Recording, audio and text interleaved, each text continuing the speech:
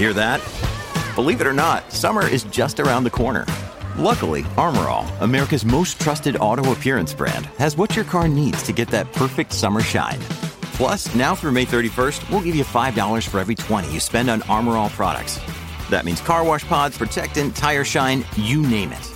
Find out how to get your $5 rebate at armorall.com. Armor All, less work, more clean. Terms apply. Are you enjoying the Single Tracks podcast? Well, we could use your support.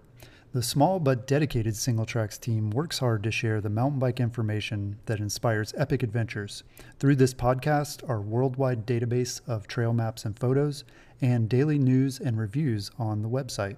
So consider becoming a monthly, annual, or lifetime pro supporter and enjoy ad-free browsing on the website, free Single Tracks stickers in the mail, and discounts on merch for as little as $3 per month. Go to singletracks.com/support to sign up and to find out other ways you can help support our mission. That's singletracks.com/support. Thank you and happy trails. Hey everybody, welcome to the Single Tracks podcast.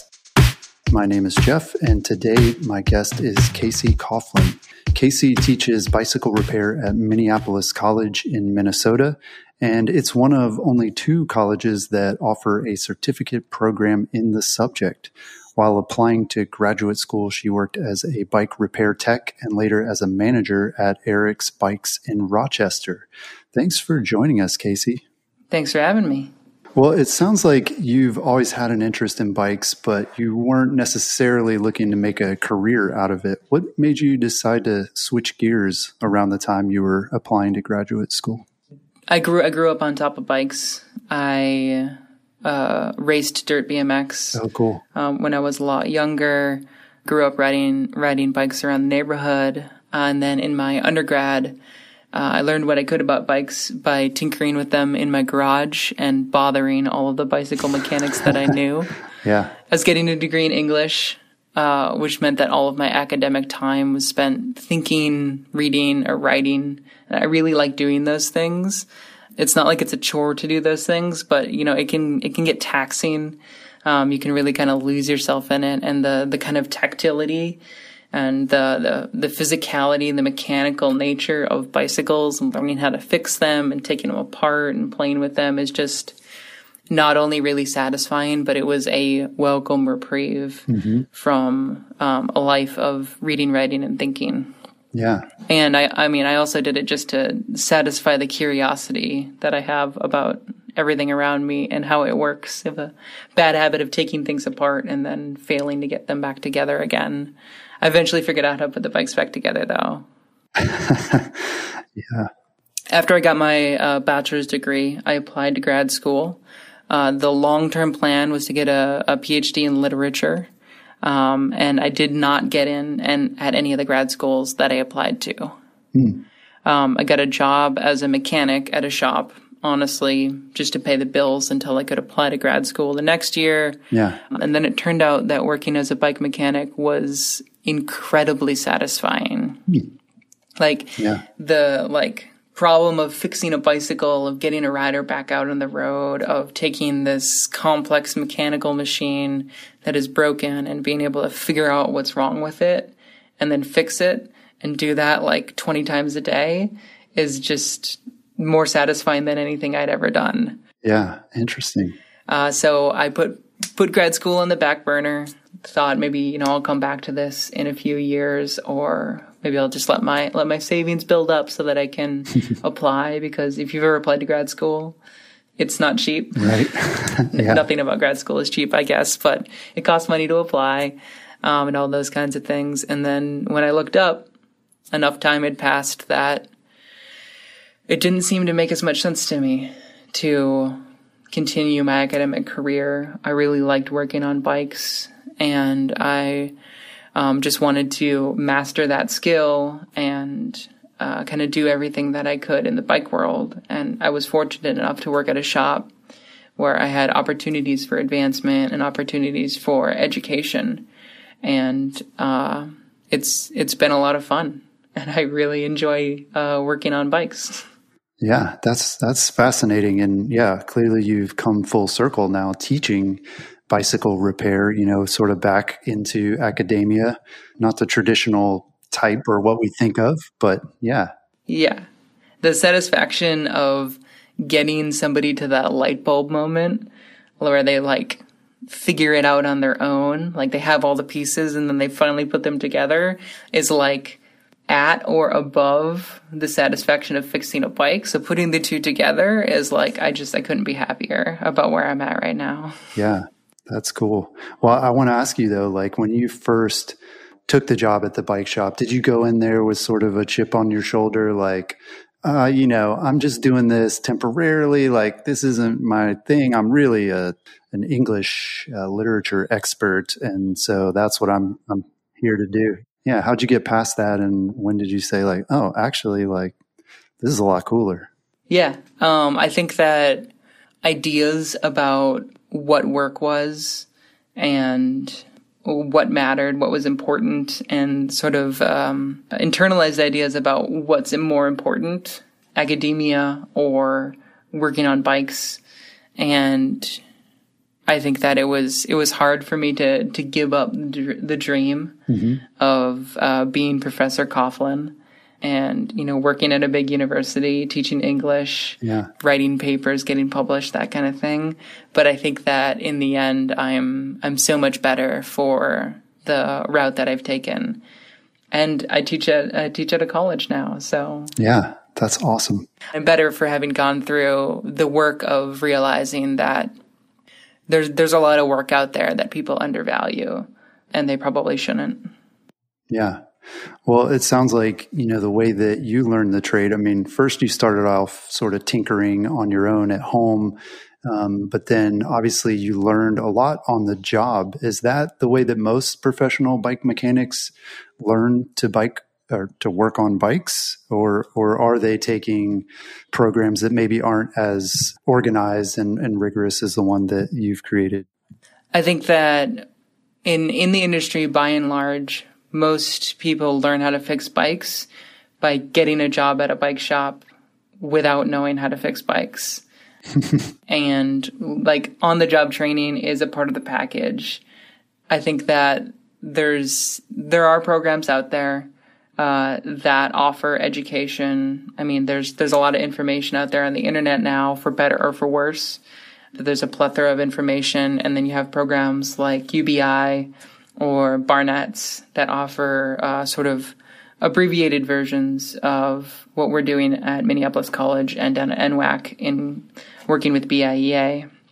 I think that by and large, those programs aren't being utilized industry-wide. Mm-hmm. Most of the time, you learn how to fix bikes by getting a job at a bike shop. And I think that there's some problems associated with that, mostly because you have to convince a shop owner or a shop manager that you look like a bike mechanic.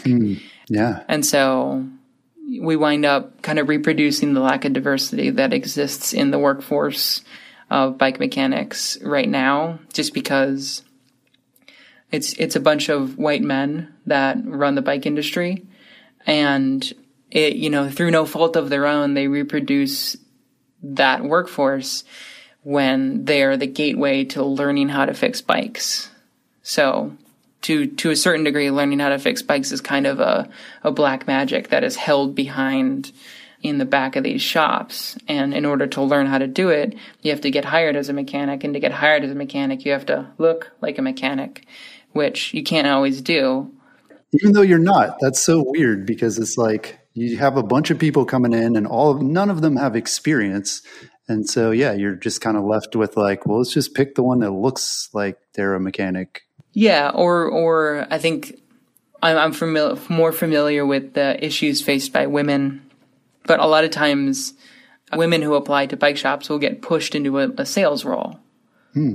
So you might still get hired at the shop, but if you really wanted to learn how to fix bikes, you kind of have to, in a lot of situations, fight for that. And you might wind up kind of being pushed towards sales, like, hey, I think you'd do better in a sales role, those kinds of things. And I don't think it's any individual person's fault, but it's a culture that, for better or for worse, we have built around us, and it reproduces itself unless we take action to prevent it from doing that. Yeah. Yeah. And so having the program at Minneapolis College, having the barrier to entry just be, I want to learn how to fix bikes and I'm going to college, opens up the doors for a lot more people to be able to kind of self-select into wanting to learn how to fix bikes. And then once they leave, they already have the education, they already have the experience. And that's a different approach from a shop's perspective. This is someone they don't have to train. Yeah. Yeah. Well, for most people that are working in a bike shop, is that sort of like their first job ever too? I mean, I imagine you tend to attract like younger workers as well, or are people coming from like different industries and looking to get into working in a bike shop?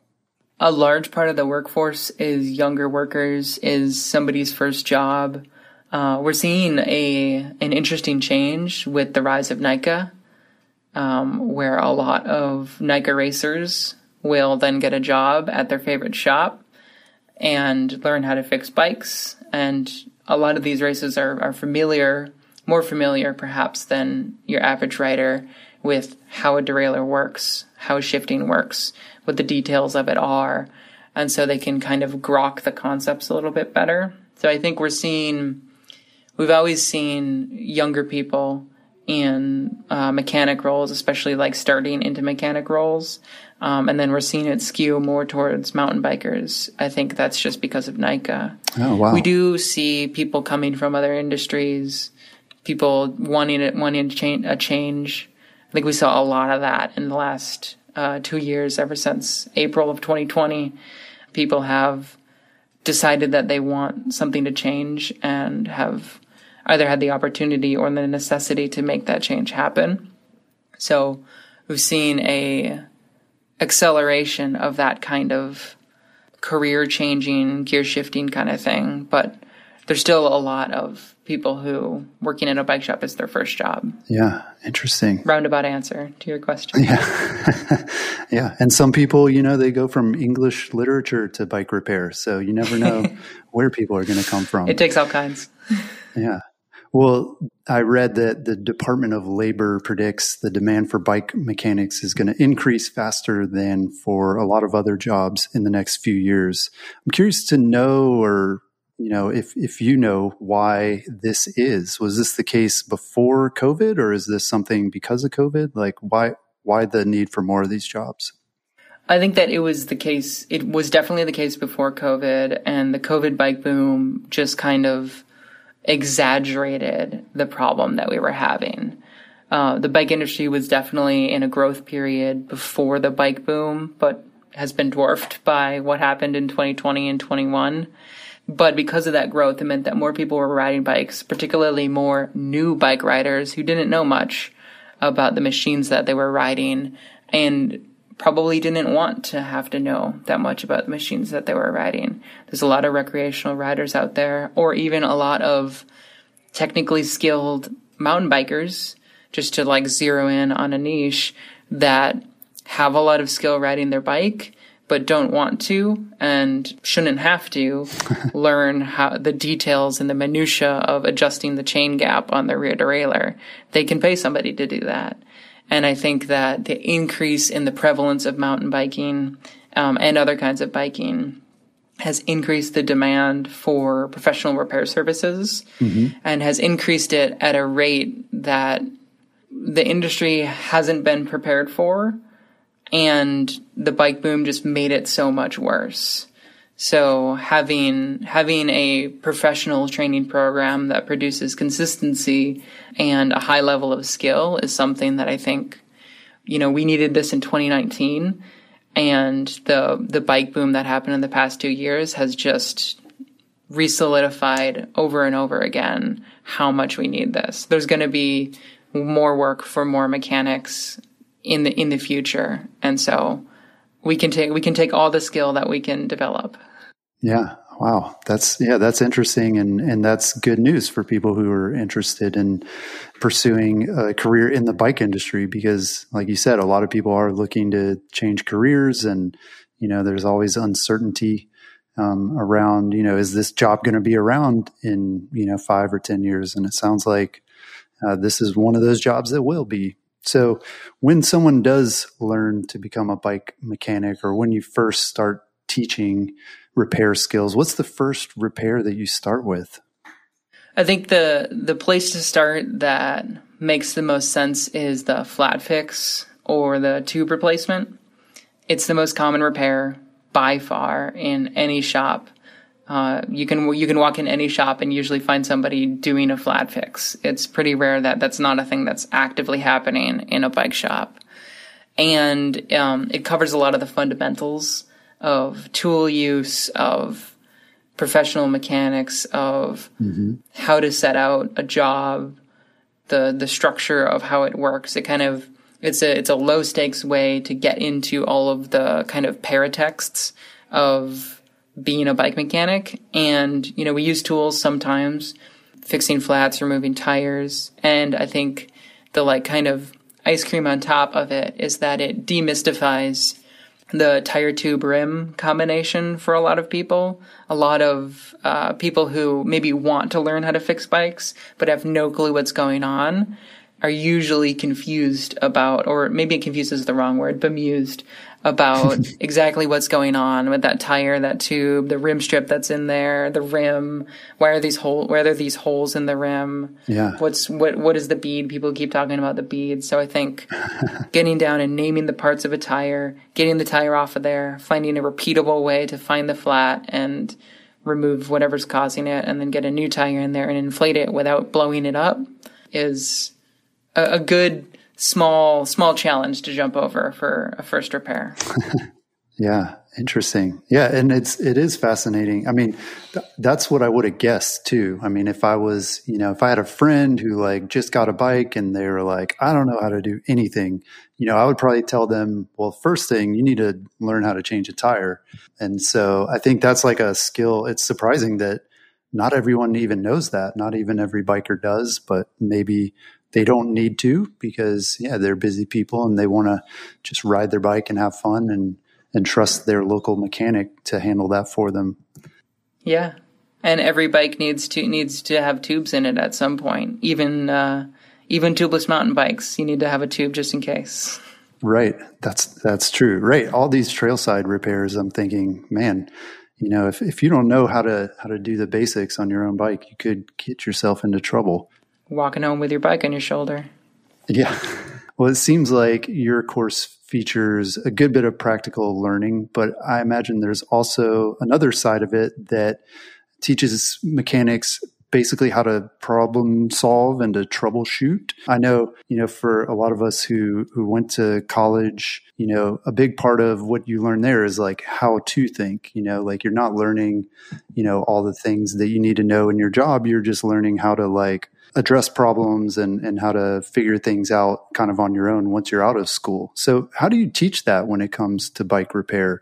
Are people coming in thinking you're going to show me exactly how to do this and I'm just going to memorize it? Or are they really able to learn how to figure things out on their own? So I take a kind of two-pronged approach to this, a systemic approach to bicycle components and an application of fundamentals. Okay. The systemic approach is understanding that each component in, say, a shifting system is a part of a system. So the shifting system is the chain rings, the cassette, the rear derailleur, the cables, the housing, the shifter.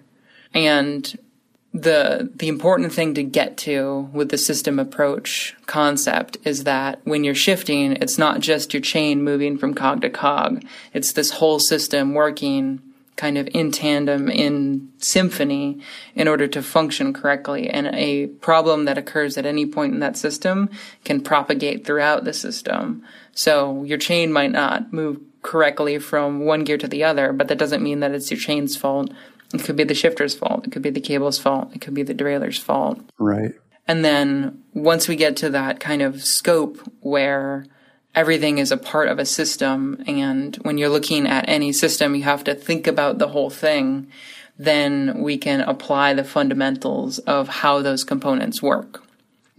So systemic approach plus an understanding of the fundamentals of how all of the system works. When learning to adjust rear derailleurs, for example, I don't just demonstrate how the procedure works and have people memorize it by rote and then check that they memorized it and can adequately perform one procedure. Instead, we drill down into how the derailleur moves. Why does this derailleur have a parallelogram? What does a parallelogram do? How does it describe the motion of the guide pulley? What are these funny screws doing, and why do they hit the parallelogram? How can we use them? How could we take advantage of these screws to change the way this derailleur behaves? So getting people to really kind of play with the components and experiment with the different ways that you can manipulate, for example, just a rear derailleur and cause it to behave in strange and incorrect ways, but at least getting to the point where you can make it behave how you want to make it behave. After that, stating the actual correct procedure for adjusting a rear derailleur, hopefully, is almost a formality. Like, if you can understand the fundamentals of how all of these parts works, you should be able to deduce the correct procedure for adjusting a rear derailleur. And if I can get somebody to the point where, let's say they come to the realization of how a derailleur adjustment would work about a minute before I say it, that's the ideal version of teaching in this class, because that the student who gets to the answer in that method will be able to apply those fundamentals in situations where the derailleur isn't functioning in the way that you would predict that it is. And the way that it is functioning, the way that it is malfunctioning gives you information about at what point in the system is the problem occurring and with which part of the system is the problem occurring. That, and then an understanding of like the most basic version of the scientific process, removing confounding variables, isolating components, and not changing two things at the same time. If you can get to all of that, I'm pretty sure you can solve any problem on a bike. Yeah, that's impressive that it's such an academic sort of approach to it. And yeah, I mean, it reminds me of like math class. The part I hated the most was like when you had to prove a theorem, right? And it was like, why does this work? And I would be like, I don't care. Just tell me how I have to do it. Do people get frustrated with that? Is this like a new way of approaching bike repair knowledge? I'm not sure if it's a new way. It's definitely it's new to me. It's the way that I've decided to approach this problem, and people definitely do bristle a little bit at my refusal to answer the question. Like, I'm purposefully withholding knowledge, and you get some people that know parts of it and just really want that answer. But I think that the reason that I withhold it isn't just out of some sense of malice, but I think that if you already know the answer, it narrows your scope too much. You kind of get these blinders on of like where the correct envelope for adjustment is. And in doing that, you lose the experimentation and the knowledge of what all of these parts can do. Even though we would never do it, we want to know what they can do so that we can identify what's doing, which part of which component is performing which task.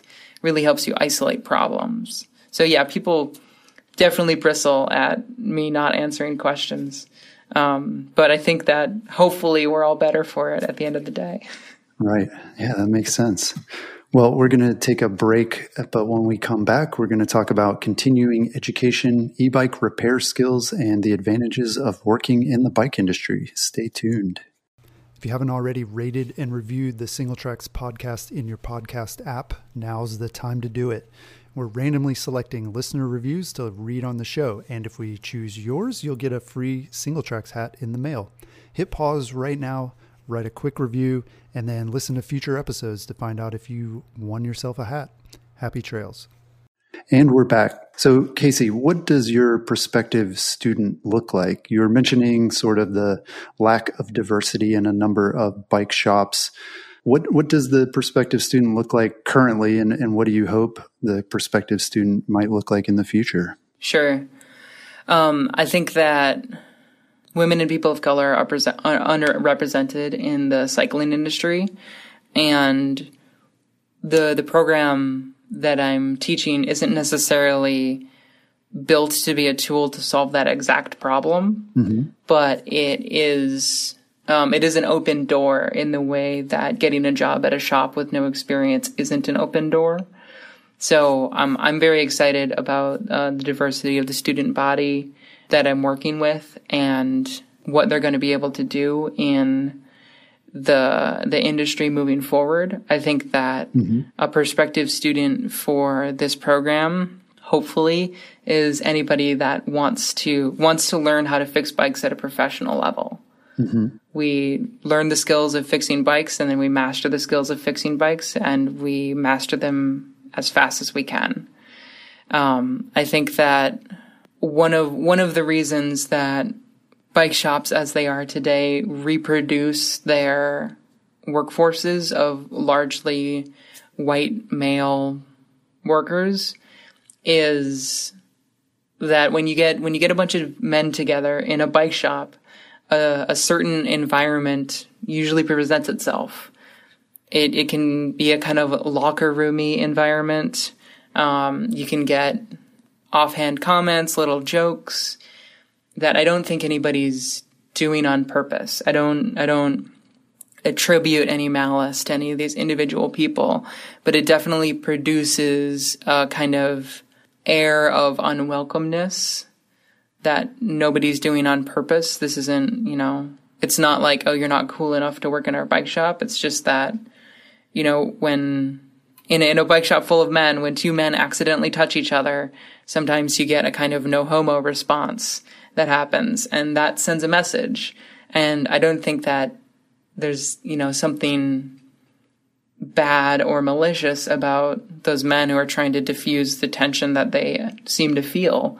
But I think that for a lot of people who aren't white men working in bike shops you can feel a kind of attrition in that kind of environment. And so kind of moving away from the question, but I think that one of the big focuses that I have is that just producing diverse students and then asking them to go fix the environment that we have is going to reproduce the same problem that STEM has. STEM has a problem where there's not enough women in STEM. And part of it is an environmental problem, is an atmospheric problem. And the solution that we tried is make there be more women in STEM. And that kind of helped, but now the women in STEM are facing an environment that is rather hostile towards them. Not across the board, but it's a thing that happens. So what I'm hoping to achieve is a population of graduates who not only generate a welcoming environment, but disincentivize that unwelcoming behavior, if that makes sense, who are active stewards of the community and work together to change the culture of repair shops, which is there's a lot of momentum, and it's a big boulder to get rolling. But, we're going to start rolling it as slowly as we can, and we're just going to keep moving forward. Yeah. Well, I mean, yeah, like you said, it takes time, and, this is just sort of one part of that. And, I guess part of the hope too is that you're training these future leaders, right, who will eventually, not right away, but eventually they're going to be in positions of power where they can, be the shop manager or the shop owner, and they can facilitate those environments that way. And they can hire people that look like them. Maybe not even people who had a professional bike education, but people off the street who it's their first job. And now all of a sudden your bike shop owner or manager is a woman, and, she's hiring all kinds of people. She's going to be more open to hiring them. So yeah, that makes a lot of sense. That's the dream. Yeah. Well, is there any sort of continuing education for bike mechanics? I remember years ago when Interbike was a thing, the brands would have sort of their own, like, I would put air quotes around it, like continuing education. Really, it was like, oh, we have a new fork. Like, let us tell you how to work on this specific fork. But beyond that sort of industry provided stuff, how do bike mechanics continue to sharpen their skills? I think a lot of it is still in the vein of, like, it's brand specific stuff. And it's those brands releasing new information about their new products. So some of it is still, we've got a new fork. Here's how you work on a new fork. We are seeing increasingly brands produce material that is more theory based and is more generalizable, so that you can learn that information and then go and apply it to many different brands, many different products. It's not just, hey, this bolt needs to be 6 Newton meters and that bolt uses this tool and this bolt goes here and don't put it there before the other one. We are still seeing there is still a lot of that brand specific, that component specific stuff. A lot of it has moved online. So there's a lot of information, there's a lot of training that you can do online. And then a lot of brands, particularly tech reps for brands, will host webinars or mini clinics inside of a shop. So you'll get, for example, a SRAM tech rep that comes around or hosts a webinar on the bleeding edge bleed, how to perform the bleeding edge bleed, tips and tricks, how to get good at it, how to do it quickly, those kinds of things. So the continuing education is there. It's probably more there on the e-bike side of things, but it is still kind of that component-specific, brand-specific stuff. Yeah, well, that was going to be my next question about e-bikes. Do today's bike mechanics need additional skills to work with things like e-bikes? I mean, before bikes were strictly mechanical, and now we're introducing like electricity and electronics. I mean, even our shifters and our dropper posts and all kinds of things have it now. So is that like a different skill set, or is that something that you think bike mechanics are able to pick up pretty easily? I think that, it's a little column A, little column B. E-bikes have all of the maintenance concerns that acoustic bikes have. But then, you add a motor, you add a battery and a control unit and a head unit and maybe some lights, and all those kinds of things. And on an e-bike, that is where you might develop problems. And, e-bikes are exploding in popularity. They're year over year, they're growing at a unprecedented rate. Like, we can't keep up with it kind of thing. Mm-hmm. I think that there are some transferable skills from working on electronic shifting systems, particularly moving from E-tube to steps, like Shimano's electronic shifting system, moving to Shimano's e-bike system. They've made it easy. They made that a transferable skill, which is nice. I think that there are definitely some skills that are in no way in the bike mechanics wheelhouse by necessity, like how to use a voltmeter to test for continuity, to test to see whether or not a battery is functioning. There are those fundamentals that I talked about that if a mechanic has them, they are applicable. So in the e-bike world, being able to eliminate variables, being able to change one thing at a time is like beyond helpful. It is the absolute bare minimum for figuring out what's going wrong with an e-bike. Because if you change too many things at the same time, you'll have no idea where it was and what happened. And a lot of the components on an e-bike from the mechanics perspective are a black box, because we don't want to be opening motors and replacing brushes and soldering circuit boards. And I'm pretty sure the manufacturers don't want us doing that. So to a certain degree, I've got this mystery box and I'm going to replace it with one that I know works. And then I'm going to make a note about what changes. So having a variable approach is something that's really important. And then knowing how to use some electrical tools. And then different brands are producing different software and diagnostic tools. And some brands have huge support for that and some brands don't. So having kind of a baseline response to an e-bike is something that every mechanic needs to have in their wheelhouse and could be produced out of those skills that very good mechanics have. But there's some stuff on top that, no one has ever taken a voltmeter to their bike before e-bikes. Yeah. I hope not, at any rate. Right.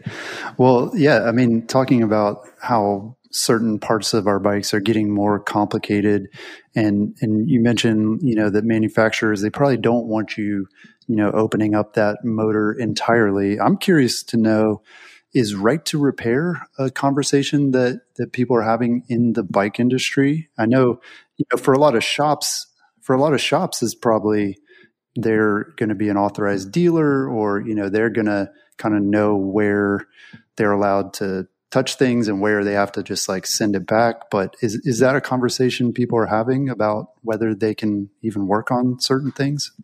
I haven't heard so much about right to repair in the e-bike world, or you could imagine it showing up in the e-shifting world.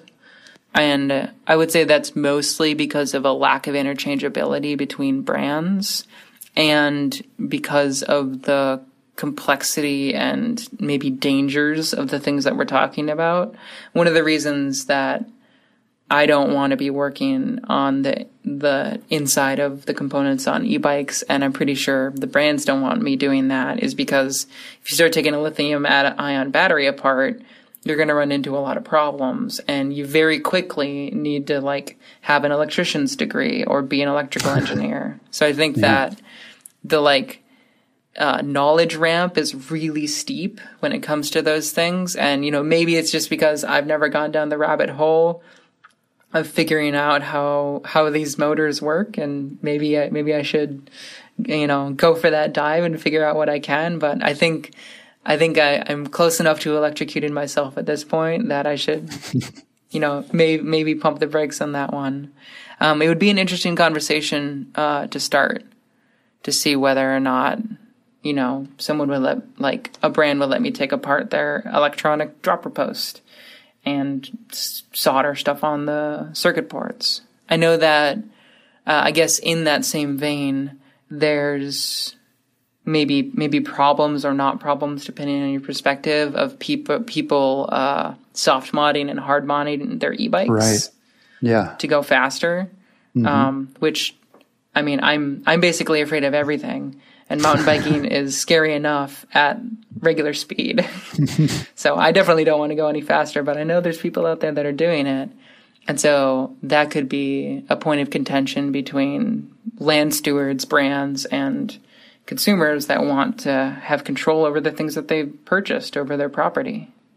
Yeah. There are definitely legitimate reasons why brands would say, no, we don't want you tinkering with this. But, then there's also reasons that consumers might want to do that to make it work better for them, or just, bikes are a big investment. And so, for your bike to be bricked because you're not allowed to make this repair that maybe is really simple, but the brand is holding you hostage over, that doesn't feel good either. So it could be an interesting development. Well, beyond being able to work on bikes, what other sorts of skills do shop employees and future shop managers need to develop? Past the actual mechanics of fixing a bicycle, I think the number one thing that a bike mechanic needs is time management. And coupled with time management, some business skills, knowing when to repair versus replace. Because it's every bike mechanic's favorite thing to take it all the way apart, fix it, and put it all the way back together. But a lot of times it's cheaper, it's more effective, and you get a better result when you replace the component. So, knowing where that line is, knowing where that drop off in diminishing returns occurs, I think that the other side of that is not giving time away for free. That's a problem that some bike shops definitely have, that we have in the industry, of handshake deals, giving things away for free, giving our time away for free particularly, which is a difficult conversation. But I think that training highly skilled mechanics involves instilling a business sense and a time management sense, so that we can run our bike shops as the businesses that they are. And then on top of that is customer service skills and communication skills. Working on bikes necessitates working with the people who ride those bikes, which means that you can be the best bike mechanic in the world, but if you can't communicate effectively and considerately, you're not going to get very far in the industry. Yeah. And that might not be the best thing to be true, but it's a thing that is true. And so time management, business skills, customer service, particularly with an eye towards communication, understanding that when somebody walks in with a bike and says the gearbox don't work, they might not mean what you think they mean. And being able to get to that point without sounding like the pretentious bike mechanic. Right. Oh, you mean the derailleur? Like, not going down that road. Yeah. But understanding what it is that somebody's saying, being able to talk to them on their terms, and then also actually giving them what they would like to pay for is maybe more complicated than a lot of people think it is. Yeah. Yeah. Man, those are all such great things too, because as you're going through that list, like I've experienced every one of those things many times over the year, like you go into a shop and somebody could be really condescending toward you and, just assume you don't know anything. And then there's the time management thing where you're like, hey, I just need this simple repair. And they're like, okay, yeah, drop it off. It's going to be 2 weeks. And you're like, well, okay, like that's not exactly what I want to do. And then, also, what was the third one? I forgot. But yeah, I've definitely experienced all of that. And so the more that you're able to, I guess, fix those issues or at least make mechanics aware of them seems like a positive for like the whole industry. Yeah, I hope so. Well, are there certain repairs that maybe you and other mechanics think are more fun or more satisfying than others? You mentioned that mechanics take a lot of pride in like being able to take a thing completely apart and like make it work again, even though that's not necessarily the right thing to do. But yeah, what is the most satisfying, do you think, for mechanics to do? I think in the category of taking something all the way apart and putting it back together and it still works, suspension damper service is pretty high on that list for it's incredibly complicated. It's easy to get it wrong. And it's pretty satisfying when you get it right.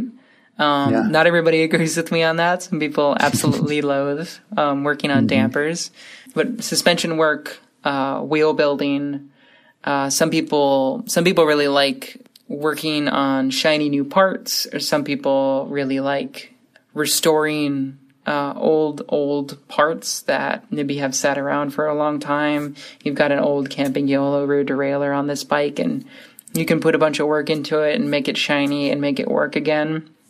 Those are things that are also satisfying. Taking a bike that won't roll and turning it into a bike that moves fast and is what the customer wanted it to be. Those are all things that are deeply satisfying for most mechanics. Yeah, that's cool. Well, what are the jobs that nobody wants to do in the shop? I think it might be a toss-up between front derailleur adjustments and creaky bike diagnosis. And yes. Like most mountain bikers have kind of given up on the front derailleur thing, which like more power to you. I love it. Yeah, that must have been the mechanic's idea. They called up SRAM and Shimano and were like, let's get rid of these things. Yeah. I don't think it's a secret that most people loathe working on front derailleurs because they're some simpler machines than you probably think they are. It's just a stick that's pushing on the derailleur. And so there's a lot of ways for it to go wrong or for it to go right, but it doesn't feel like it's going right kind of thing. Yeah. It's mostly just that they're fiddly, but creak diagnosis is maybe the thing that mechanics hate the most because you can lose a lot of time into it and never succeed, or you can succeed and never know what it is that you fixed. And like both sides of that coin are just unsatisfying, unrewarding work. But people got creaky bikes and we need to make them creak less. Right. Yeah. And the customer at least should understand that because we're in the same boat. We're like, we cannot figure this out and it's driving us crazy. And now it's your problem. But then I guess that's not satisfying because a lot of times, like you said, you can never fix it. So good to know that it's not just me and it's not just us amateurs. Yeah, no, we often don't know what's going on either. to really pull the curtain back, I mean, it's just being able to isolate variables and to change one thing at a time. And I mean, sometimes when it comes to creak diagnosis, instead of going part by part and fixing it, I will just take out all the bolts, grease them, put them all back in, and a lot of times that makes it go away. But I never get to know what it was. And right, which bolt or... It'll haunt me for the rest of my life that I don't know what bolt on that bike was creaking, but it was one of them. Yeah, interesting. Well, yeah, earlier before we started recording, we were talking and, you mentioned you had been teaching all day. I'm curious to know, like, what does the classroom look like? Is this like a typical college classroom where everybody's sitting at a desk, or like maybe it's auditorium style, or does everybody have a bike? Like, are you standing at a bike stand and it's very hands-on? So the classroom is set up like a working bike shop. There's just no customers.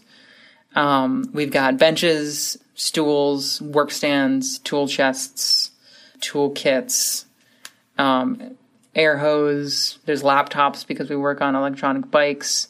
So it is very much, I call it the bike laboratory. It's very much shop focused. We do sit down at the benches and, we learn things. We learn about the history of the bicycle. We learn about the history of the derailleur, frankly. Mm-hmm. So there are sort of classic, what you would think of as a school environment, but it's kind of transplanted into this bike shop environment where we're surrounded by tools. We've got bikes in the stands, and we're working on them. And being in that environment enables a kind of like dynamic shifting between sitting down and talking about the innovation of the parallelogram rear derailleur, and then turning around and grabbing a parallelogram rear derailleur and moving it to see how it moves. And that jumping back and forth between a kind of lecture atmosphere and a shop, like lab atmosphere, I think really helps keep people engaged because, I think I would get tired of listening to me talk for 4 hours anyway. So that kind of keeping it interesting, and then also helping to solidify the information by providing demos, props, and then also just being able to confirm what we're talking about with your hands. Like getting something in your hands can be incredibly helpful when we're talking about bikes because they're physical objects that move because of the way they're built and the way they're designed. So we move back and forth really quickly between working on stuff and talking about stuff and reading things. But a lot of it is bikes in the stand, Frenches in hand. Yeah, cool. And how long does the course last for people who are going to do it sort of start to finish? Sure. It's a 12-week semesters, 2 12-week semesters. And it's about 8 a.m. to 3 p.m. this semester is pretty much what we do Monday to Friday. I think next semester is a slightly abbreviated version of that, but it's I would call it a full day. It's a pretty full week, but they are designed to be 12-week courses at Minneapolis College, so that in the spring, when you graduate, you don't walk into a saturated labor market in the middle of May. And all the bike shops say, "Where were you a month ago?" Right. Yeah. And what's the cost for someone to attend the program? Oh, I have no idea. It is whatever the regular tuition, it's standard tuition. And then there are a lot of financial resources available for students at this college. So there's a lot of financial assistance that is present. And tuition is relatively low. Okay. So yeah, cost is about $5,900 for the whole thing. So yeah, you graduate. And so what's sort of the end goal? What does a career in the bike industry look like? Is it a good career? Is it something that people can, see themselves doing for a while? And does it pay well compared to maybe other things? A career in the bike industry is really rewarding and very fun. I would say that working as a bike mechanic historically doesn't pay great. Wages are not the largest draw for a lot of bike mechanics. This program, in conjunction with BIEA, the Bicycle Industry Employers Association, is working to change that. BIEA graduates, so any graduates from this program or the program at NWAC down in Arkansas, Northwest Arkansas Community College, have access to a job board that can only be posted to by members of BIEA, bike shops that have bought in, and not just bike shops, I shouldn't say bike shops, vendors, anybody in the industry that wants this to succeed and wants access to the graduates will be able to post jobs on that job board, and those jobs will all have a salary floor of, I believe, $32,000. Speaking about this too, I guess I keep imagining someone working in a bike shop, but obviously there are lots of positions where you need to know how to work on bikes and how to repair. There's assembly sort of positions. Maybe that's not like as high up, but then there's like race mechanics. There's all kinds of positions, I imagine. Do some of the graduates, are they looking for those types of positions as well? Yeah, the graduates would be able to use these skills in a lot of different environments. Assembly, bicycle repair. There's all different kinds of bicycle repair, like working in a shop for consumers is one thing. You could be maintaining a fleet of bicycles for any number of different kinds of organizations or companies. Working as a race mechanic is definitely an option. I think it would take some addendums to like the way that we think about fixing bikes, because sometimes race mechanics have to break a bike to make it go fast, just to get to the end of a race, kind of thing. But we've chatted a little bit about how that works, and then I think hopefully for a lot of the graduates, some people will definitely find work as a mechanic and love it and just keep doing that. And I think that there will be graduates who find work as a mechanic and then want to move on and go be a rep for a vendor, or want to move up in the business and take a buying position or a management position at a shop. And the skills and the experience of working in a shop and knowing how to fix bikes is a huge way to get your foot in the door in the industry. And if you have experience at a shop, that goes a long way towards a jump to any position in the cycling industry. So I will definitely be excited for any and all of my graduates who get a job as a mechanic and stay as a mechanic. But I will also be very excited to see people get a job as a mechanic, work as a mechanic, and then jump to different points in the industry until they find, what it is that continues to provide them that satisfaction. Or if they just think that, it'd be more interesting to be a tech rep for a company. So I think that there's a lot of possible vectors to take as a graduate of this program. And I think that the starting point for a lot of people is going to be as a working bike mechanic or as an assembly technician, building bikes for companies and then working on the bikes when they come back. Yeah, that's great. And, we've interviewed a number of people over the years in all kinds of positions. And people ask us a lot too, how do you get in the bike industry? And from the people we've spoken with, that's one of the main paths. Either you worked in a shop for a while or you're an athlete. So, if you're really fast on your bike, maybe you can take that athlete path, but for the rest of us, working in a bike shop is probably the way to go if you want. I don't think I have any QOMs. Yeah, exactly. So, lots of jobs in the bike industry, and we all got to start somewhere. And working in a shop seems like it's one of the best options for sure. It's also really fun. Yeah, it's fun. It's fun to geek out about bikes all day long for your job. I've been having fun for a lot of years. That's great. Yeah, I'm always so jealous when I go into my local shop. It seems like they're having a lot of fun, and I wish I could just hang out there all day. Well, Casey, thanks so much for taking the time to chat with us about the program, and we wish you all the best of luck. Thanks, Jeff. Thanks for having me on. Well, you can learn more about the Minneapolis College Bicycle Assembly and Repair Technician Certificate Program at minneapolis.edu. That's all we've got this week. We'll talk to you again next week.